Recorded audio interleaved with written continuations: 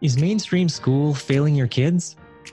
The pandemic, with all the changes to schooling and daily life, is a moment of opportunity to rethink the educational path that works best for you and for your kids. So the question is, how can we as parents find alternative solutions that aren't necessarily having to do it all ourselves or pay for programs that we can't afford? I'm Jerry Kirk. And I'm Graham Kirk. Join us as we talk with families thriving on their own path. We shared practical tips, wins, and challenges they've been through to help you on yours. We interview educational experts and parent entrepreneurs with education solutions for the modern age, so parents wanting a better alternative can make confident, informed choices. Welcome to the Modern Education Movement Podcast.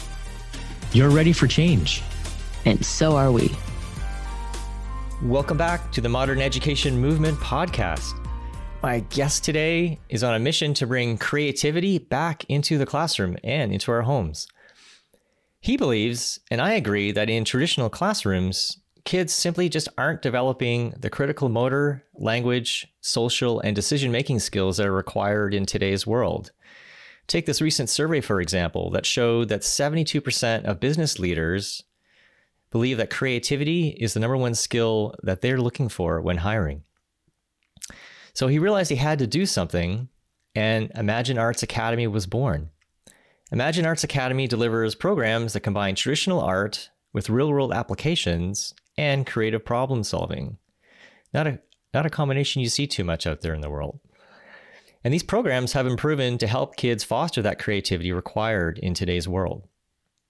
So my guest today, Shafiq Mina, is the CEO of To Inspire Kids, which is the parent company of Mad Science Group and Crayola Imagine Arts Academy.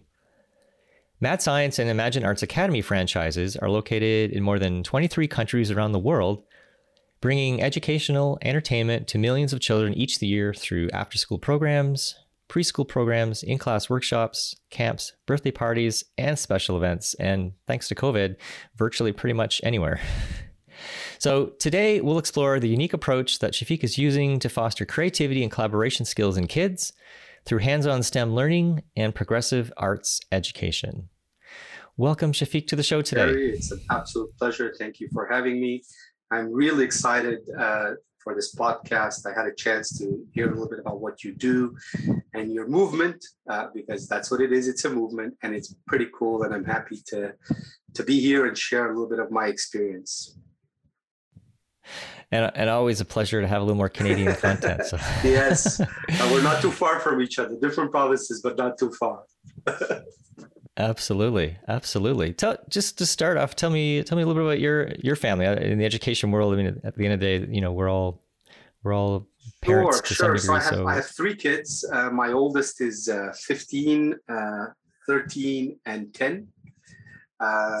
My kids are in traditional schools. And they're very different. As if you have more than one child, you'll know that all your kids are different, and you love them equally for their differences. One thing I quickly realized is that what they were learning in school, I mean, they're all in traditional schools and they fit their character, but they weren't developing at the same rate just with the traditional learning. And luckily, I worked at Mad Science. Me and my partners founded Mad Science a long time ago. And I realized that the value that Mad Science brought in terms of its ability to get kids excited and engaged with science in a way that supplements what the teacher does, but really cements the love for science, was missing in the arts.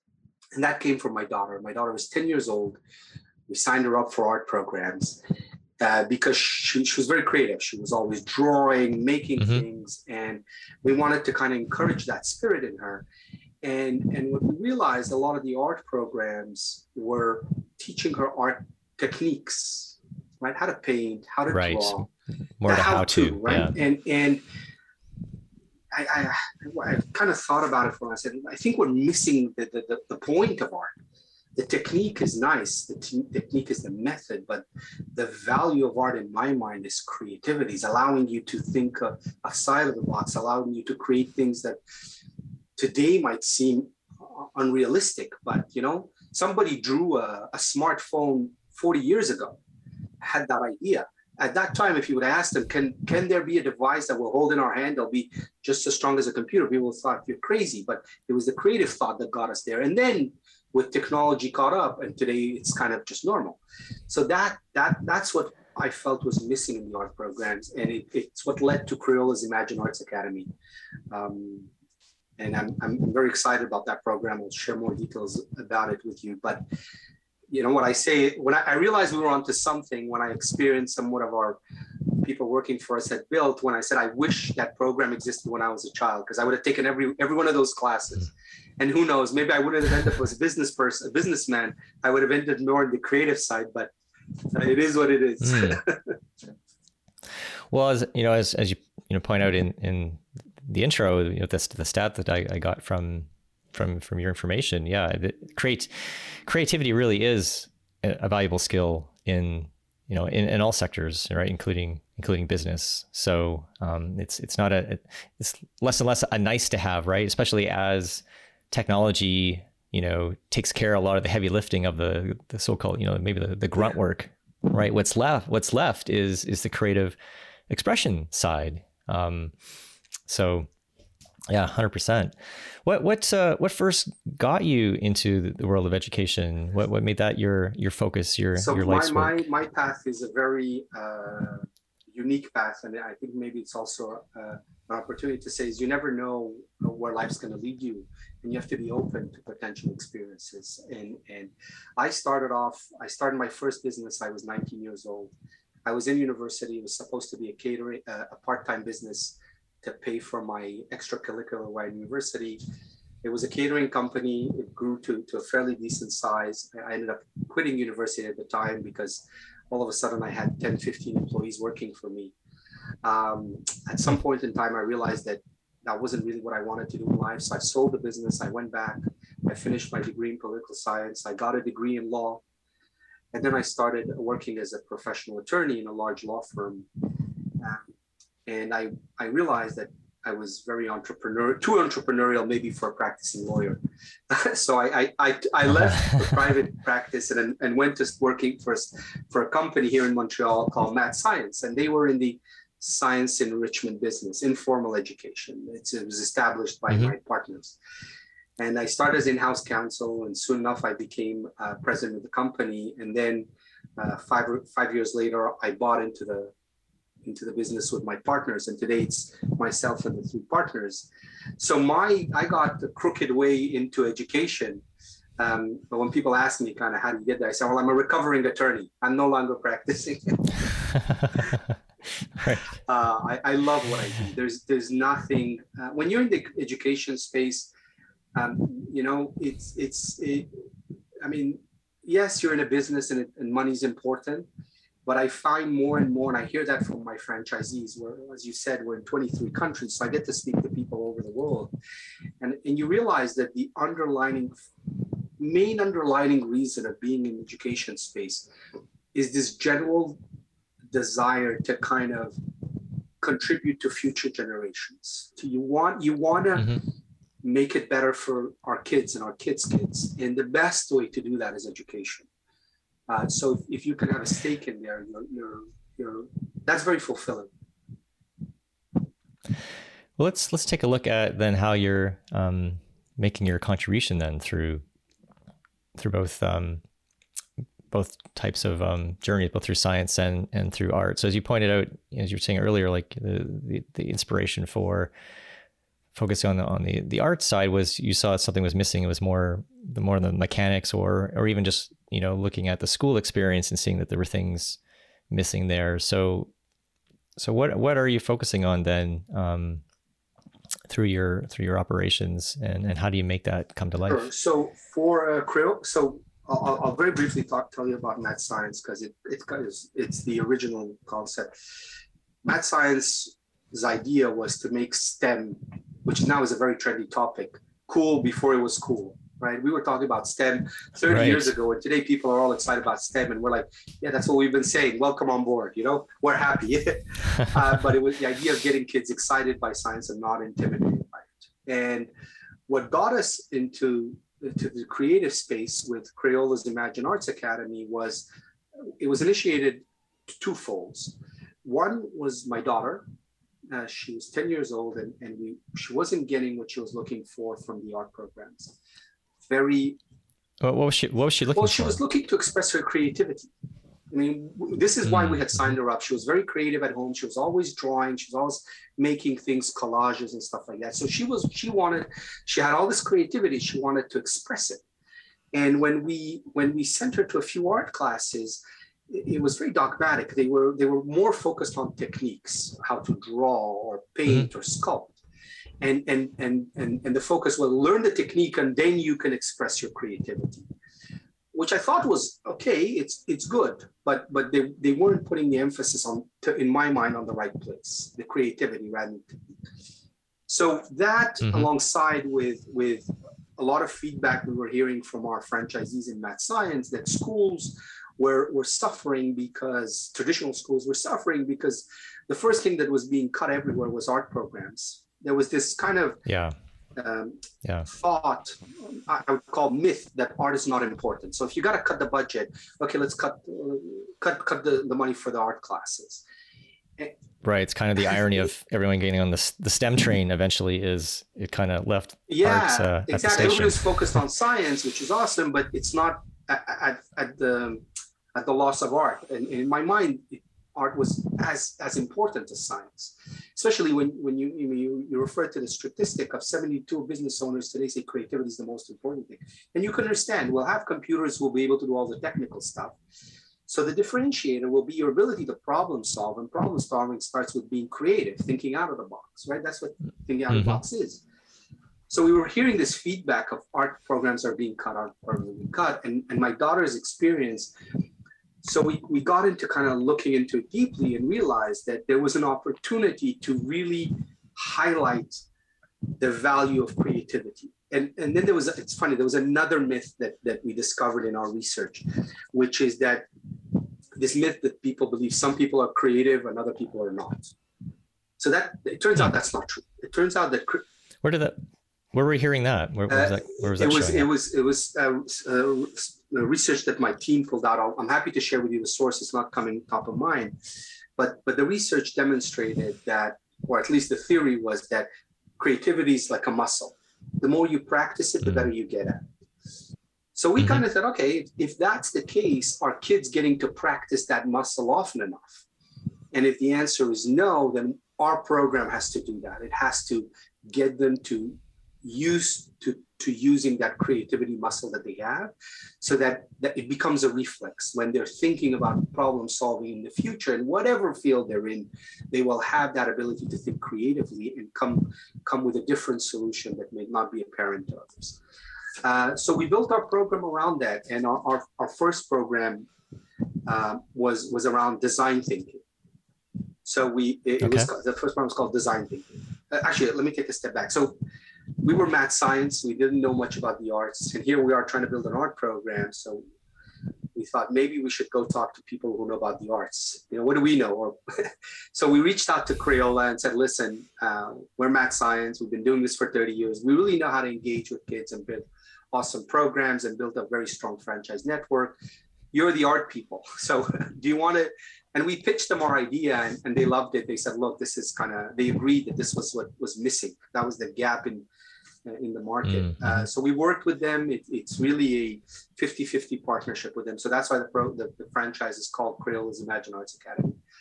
And then we got to work creating the programs. And as I was saying, the first one was design thinking. And essentially you teach kids the design thinking process. So here's a problem. Here's the problem we're trying to solve for. And then you give them different canvases to solve.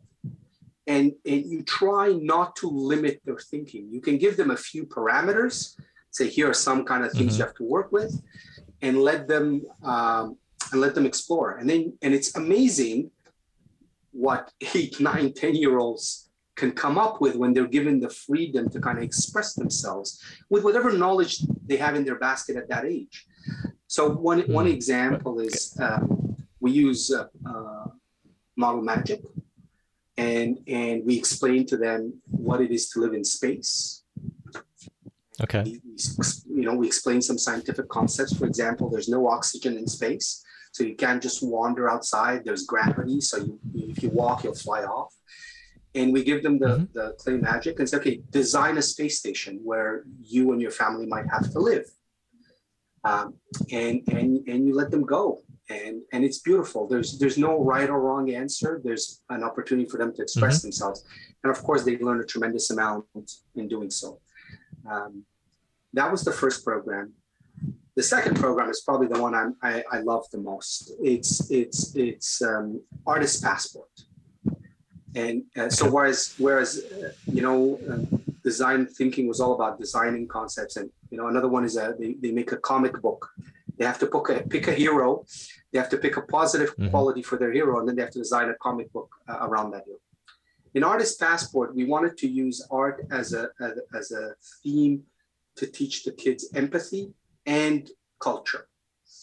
So every week they visit a different part of the world. They learn about the geography, the history, the culture of that part of the world, and then they make a piece of art from that place.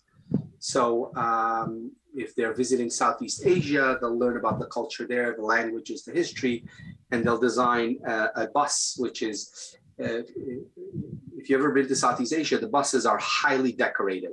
Looks like it looks like a Christmas tree. Somebody went wild on the bus, and they're magnificent pieces of art. So the kids. Yeah, I actually lived in Bangladesh for almost 3 years and got to travel through India and whatnot. Awesome. So yeah, I actually have some art still from a rickshaw. There's the way they would paint them up with flowers and animals and whatnot. Yeah, it's really magnificent when you see it for the first time. Yeah, it's beautiful. So that's what the kids do. They make a bus and they decorate it, and they put colors and stickers on it, and then they come back home. And the beauty of it is that when they come back home, they're not just proud to show their parents the bus they've made, but they can actually talk to it. They can say, this bus is from, Southeast Asia. These are the countries that are in Southeast Asia. There's 12 languages in Southeast Asia. This one is the most predominant. And all of a sudden, they have all this cultural knowledge about the world around them. And they didn't think they were learning. They thought they were doing art, being creative. So that's the second of our program that I'm very proud of, because I think the world is getting to be a smaller place, and the more we learn about other cultures, the better we are, and the more it will serve us. And do you find the kids are like genuinely interested and fascinated about learning these other things, or they just want to okay, I'll listen to the stuff, but then give me the Crayolas to just get to work and create something. I think that's our superpower, right? And we've done it for 30 years with science, is when the kids participate in our programs, they don't know that they're learning. And this is, I think, the contrast between the traditional classroom. Our focus is on hands-on experience. Our focus is on bringing out the wow. The kid has to do the experience. And I think this is the huge advantage between traditional schools and non-traditional schools. Is non-traditional schools focus a lot on the hands-on and less on the theoretical. And I think, and that model has proven to be successful in a lot of places around the world. When you look at the Scandinavian countries and their educational system, it's very heavily leaning on hands-on experiences. So going back to your question, our kids don't think they're learning. They think they're having fun, whether they're doing a science class with Math Science or an art class with Imagine Arts Academy. They're not coming in thinking, I'm going to learn about the culture of Southeast Asia, because for an 8-year-old, that might sound boring. Exactly. They're like, why do I need that? They're thinking about, this awesome bus that I'm going to make and decorate with all the colors I can. And then all of a sudden, this knowledge is part and parcel. Somebody said once, it's like sneaking the spinach into the macaroni and cheese. It's not the focus, but it's really what the kid ends up retaining at the end. Gotcha. And what about the how-to side? So, are you also fostering some skill development in creating the art as well, in addition to kind of the self-expression? Sure. It's every program has a different angle, right? So one is about, yes, you have to learn the skill. That's the base. So for us, we're not throwing out the technique, right? The technique is the base. But once we want to get the kid at a base level first, and then let them push the creativity with push the limits with their creativity rather with their techniques. We're not trying to, when you join Imagine Arts Academy, we're not trying to make artists. We're trying to give the child a rounded experience of the world around them. And every topic, there's another program focused around endangered species, wild worlds. And there the kids learn about different endangered species, their habitats, where they live. So every program, and for us a program is either 8 weeks of after school program or a week of summer camp. Every program has a different focus. One is Artist Passport, one is the design thinking, the other one is wild worlds, endangered animals. The goal is to use the art techniques to deliver another message beyond the art. Right. So the child will know how to do the artwork, but come out a lot further ahead with everything else he's learned around. Great. Okay. You also mentioned how you're trying to like foster like collaboration. Well, I guess maybe that's more with the mad science, right? But about collaboration, about like critical thinking and stuff like that. Curious, yeah. Again, how you sort of those things. Yeah. So absolutely. So the three, creativity came up on top when business leaders in the survey I referenced. Creativity came on top, but the other one was critical thinking and collaboration. So in all our programs, at least when we were doing them in person, we're now able to do them on Zoom, and we try as much as possible to include collaboration. But when we're doing them in person, definitely the kids, even if they're working on their project alone, they're working alongside somebody else. And we're constantly asking, well, why do you think they did this? What were they were trying to achieve in contrast with what you were building? Or why did they approach it that way? And have them discuss with each other their projects. So that's very much part of the Imagine Arts program. And likewise, whenever they're in math science, whenever they're working, they're typically working in groups. They're testing. When you're in math science, it's always about, you have a theory, you test it, and then you see if the results match your hypothesis. So it's cool. Collaboration is critical, and then learning it at an early age, it will just make them, I think, stronger, better adults. Is there a particular age group that you focus on with your programs? We do. So we have programs for kindergarten, and at that point we're just introducing them to the concepts. But our real sweet spot with our franchisees is 7 to 8.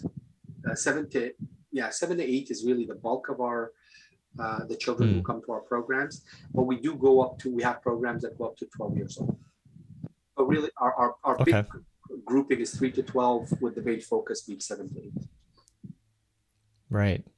Yeah, and as you mentioned, also like probably due to the COVID situation now, you've shifted those so that like people like myself who live in Sault Ste. Marie, I checked and there wasn't a local center, not to any big surprise, near where I live. But for someone like myself, there's opportunities for my kids to join in a virtual way. Yeah, so COVID was a mixed blessing, to be honest with you. It was pretty tough on our business because pre-COVID, all our programs were hands-on, in person. We would go to schools or we would host summer camps and do birthday parties, but it was always in person. And of course, with the COVID restrictions, that came to a halt very quickly. Luckily, we were able to pivot to digital, like I think a lot of the world. And we developed a mechanism where we were able to deliver our programs online. And we always we wanted to stay true to our hands-on experience. So typically when we're delivering programming online, we'll either with two models, either we send the packages in advance to the kids so they have the stuff, so they're doing it with us. Because we don't want a kid to sit and just watch a student, right? We feel that's kind of, we're not delivering them 100% of the value. So we either send them the package in advance, wherever they are, even in Sault Ste. Marie, or we send the list in advance to the parents and say, listen, this is what your kids are gonna need. And they're typically your regular household items, cardboard, carton, glue, scissors, stuff like that. The crayons, coloring. So we send that in advance. The kid has it, and we work through them. We do the same experience we were going to do in person, but along line. We try to keep small groups. So typically our classes are to 15 kids max. And if we go higher, we have 2 people on the call. Because we want it to be a personal experience for a child. We're not looking, it's not a stadium presentation. And that was the mixed blessing of COVID. So that was something we didn't have before. And now that we were forced to do it, we realized that we were able to reach a lot more people in maybe not so urban areas and deliver them the same kind of value we did to those in locations where we have a franchise. Right. Fantastic. Is there anything else that we haven't covered about what you've been doing in the arts area in particular? Anything that's surprised you, say, as you've been running these experiments now for the past few years? You know what? The 3 things that surprised me when I started exploring the art was 2 I've mentioned already. One was I didn't know that creativity was a muscle. I thought that the myth. Some people were creative, and some people weren't. And I put myself in the category of I'm not that creative. I'm very functional. I'm very operational, but I'm not creative. So when I learned that, I was kind of a bit of shock to my system. And I go back to my statement. I wish this program existed when I was a child. Who knows, right? Yeah, it's so easy for us just to say, like I can think of the words so often when people say, well, I can't draw or whatever, like I can only draw stick figures and this and that. And then just that they deny themselves that opportunity to learn, right? To express themselves in a creative way that yes. Otherwise, And it's self-imposed, right? You put yourself in that bucket. I'm not creative. I can't draw. And some of it may come back to like earlier childhood experiences too, right? Where in the wrong environment, that wasn't encouraged or that wasn't supported, or they did feel kind of inferior to others, maybe who showed more natural talent. And so what you're doing now is creating a safe space for kids to foster that and to build that love. So look, we learned that with math science. So the genesis of math science was, again, the general concept for kids, or the general understanding of science is difficult and boring.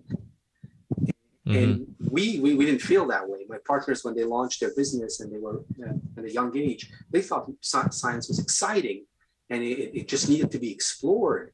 And it was breaking down that myth again, that science is difficult and boring. And you see the impact. We've been doing this for 30 years. We're now at the stage where we're getting some feedback, which is kind of, to me, it's the greatest credit you can get. We had one comment come in through our social media channels, and there were 2 moms chatting, and one mom was telling the other, I can't believe that, she was referring to her son, and her son had just signed up his daughter to a math science class. And so the grandmother is talking to her friend, and she says, I can't believe how fast my kids have grown up. John has just signed up Samantha, my grandchild, for math science. I remember when I first signed him up to math science. And I wonder if that's how he became what got him into science. And now he's an engineer. And so, like, of course, that was music to our ears. Like the idea that maybe touching multiple generations. The idea that maybe we contribute 1/1,000,000th to that child enjoying and loving science and pursuing a career in STEM, right? So we're trying to do the same thing in the arts. We're trying to get kids to enjoy the arts, develop their creativity, so that in the future they can have them as a tool for themselves. Now I jumped in there. You were kind of sharing some surprises. So one is that creativity is a muscle. It's something that you can strengthen, you can build. And then the other one was kids' imagination. It's honestly, we do so whenever we develop a program. We have something called a CAB, Kids Advisory Board, which is literally we have. So our program designers design the program, and then we have kids come into our offices. So if you're ever in Montreal with your child, you let me know, and you can send the kid back. And they literally sit in our boardroom. They have these programs in front of them, and they do the programs. and then they have a sheet and they mark, I liked it, it was boring. And kids will tell you the truth. Like that's the beauty of child. They'll tell you, this is dumb. I was bored, but that, if it's not already obvious on their face, exactly, before they you even couldn't filled it see out. it right away. But that's a great feedback for us, because we quickly know if we're onto something or not. But when we were doing these things, when we were doing this, and we've been doing this with Math Science for a long time, when we started doing it for Crows Imagine Arts Academy, to see what the kids come up with when they're untethered, when you let them, when you tell them, look, just go with your imagination. Here are the parameters, 3 or 4 parameters, just so you understand what we're trying to do. But now, don't limit yourself. I was blown away by so the biggest surprise is we underestimate kids. We underestimate their knowledge. We underestimate their creativity. We underestimate their capacity in general. And that was a big surprise for me. It's forced me to change my approach with my children. Yeah. How so? Well, I'm more attentive. I'm more, as an adult, you always assume you have the right answer, especially when they're asking you. So what I've tried to do more often now is when they ask me for something they're not clear of, I try to drive it back. I'm like, what do you think the answer is? I want them to explore that first before I deliver the kind of the answer. And especially when it's about a creative thing, my daughter might say, wow, how did they get up there? Were they able to build a building that's 200 stories? Like, well, how do you think they did it? Versus to say, they use cranes and this and that. So it's, and it's, as I did that, it showed me more that I underestimated what I thought they knew. And that was eye-opening for me. Fantastic. Yeah, I'm learning that lesson more and more all the time too. Or at least, I was reading an article recently, it was written on CBC, and it was talking about a parent who kind of her approach is really just to almost like intrude as least as possible, to just, she says, I'm not an absentee parent. I'm just trying to allow them to figure things out for themselves, discover for themselves, and they will come up with really creative solutions or ideas that, we would never consider, right? And they'll fail and make mistakes too, but that's part of the human experience. And when we as parents can let go of the leash a little bit, let go of the expert in the room, like you've been doing in your programs, right? It allows that creativity to come out, and the confidence to be able to believe they can figure things out themselves. Yeah, there was a time when helicopter parenting was the big thing. I hope that's a little bit behind us. I hope parents give their kids more chance to explore and fail. You said you mentioned that. That's really important. I think teaching kids that failure is part of growth. It's a step towards success. That's something we try to emphasize, at least within our corporate culture. You can't see failure as the end result. Failure means you're maybe one step closer the next time to being successful. So don't be afraid of failure. Embrace it, learn from it. Maybe try not to fail on the same thing twice. Right. But it's not a negative thing. We've put a very negative connotation on failure that I think is doing a disservice to innovation and creativity. Yeah, I've sometimes heard failure like just rephrased as just learning, a learning opportunity, right? Absolutely. Absolutely. Something happened here. What can we learn from this? Can we learn? Well, I certainly learned a lot of amazing things today about what you're doing both in the STEM and in the art space. I think that you've got some amazing things out there for parents who are and for kids who are looking for ways to really unleash that creativity, that critical thinking, building empathy in a way that's a lot of fun. Clearly, you've figured out a lot of how to do that. Learning should be fun. So where can parents or kids find out more about what you have to offer and take advantage? Sure. So thank you, actually, Jerry. It's been an absolute pleasure talking with you, and I appreciate it very much. The conversation was even learning for me as I was speaking and sharing with you, and you were sharing with me. I picked up a lot of good points. So if you want to learn about Math Science and our programs, whether in person or virtual, it's mathscience.org. one word. If you want to learn about Imagine Arts Academy, again, virtual or in person, it's imagineartsacademy.com, imagineartsacademy.com. And if you want, we have another offering. It's a new offering. If you don't mind, I'll share it with you guys. It's called Loop. Sure. It's Loop Lab, and it's the science. For now, it's science. And very soon we'll be developing the art boxes.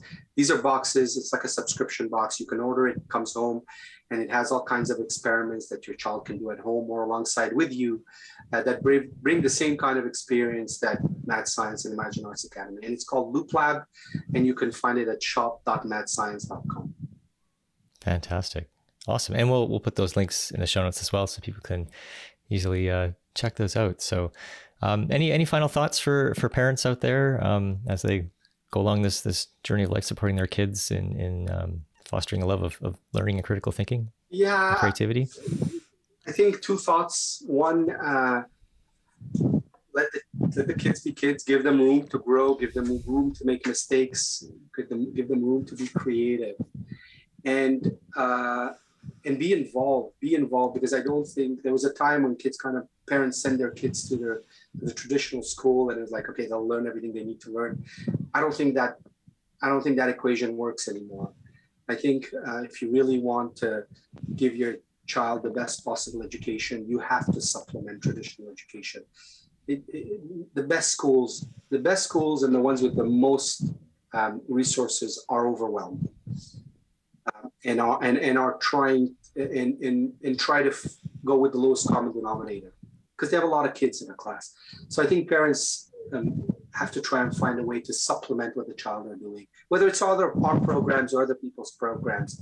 I think informal education brings a tremendous amount of value to the child and helps them in their growth. So I strongly encourage parents that are listening to consider that. Yeah, absolutely. I think that's one message that comes across very strongly in pretty much all the podcast episodes on this podcast is,